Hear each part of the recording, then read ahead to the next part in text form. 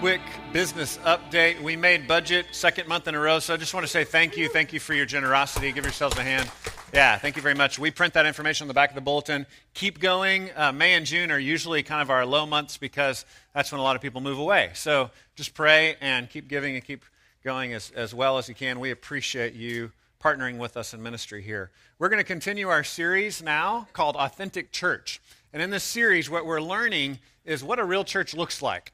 We're seeing a lot the theme of affliction and difficulty. We're also seeing the theme of genuine spiritual transformation that takes place when Jesus comes to a community and people believe and start to follow him and then gather together in a community. As we're studying this, our prayer is that as a community, we would be a more authentic church ourselves. So we would learn what that looks like, actually love each other, care for each other, walk in this genuinely transformed way.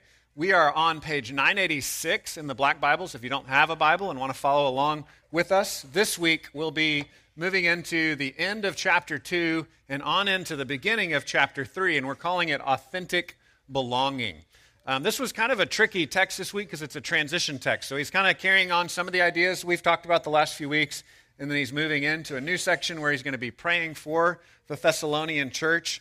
And there were three big themes we saw here. We see as we study the text that there's this theme of opposition, that there is genuine spiritual opposition that they're facing. We saw the theme of affliction again, and then finally the theme that I kind of picked is our main theme to hang everything else on, and that's belonging. And when I say belonging, I mean the sense of spiritual family. Studies are showing now, we're starting to understand how the human body works a little better, that when you feel like you belong, there's this chemical released in your body that helps you to bond with other people. It's called oxytocin. We have any chemists, any medical people here? Oxytocin. Oxytocin's released in family situations, also like just in the workplace when you actually feel like you're part of the team.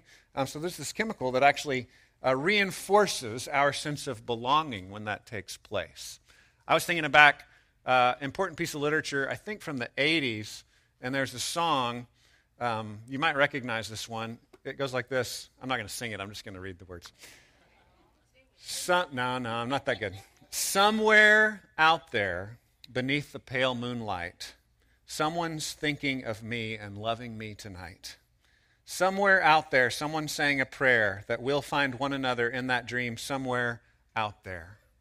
If you're having a hard time remembering it, think of a mouse with a big full moon looking up at the sky, right? It was an American Tale.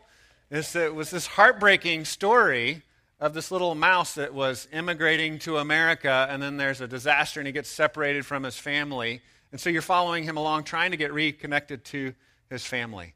We see again and again this theme in the Scriptures that we are spiritually separated from our connection with God because of our sin.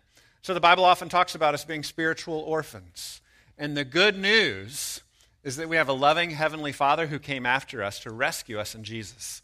So that's the good news we celebrate. And that good news makes us belong to God and also to each other. So we've got this mixed group of people. We're all different ages, different races. We come from different cities, different neighborhoods. We have different backgrounds, different likes, different dislikes. But in Christ, we're bound together. We belong to one another.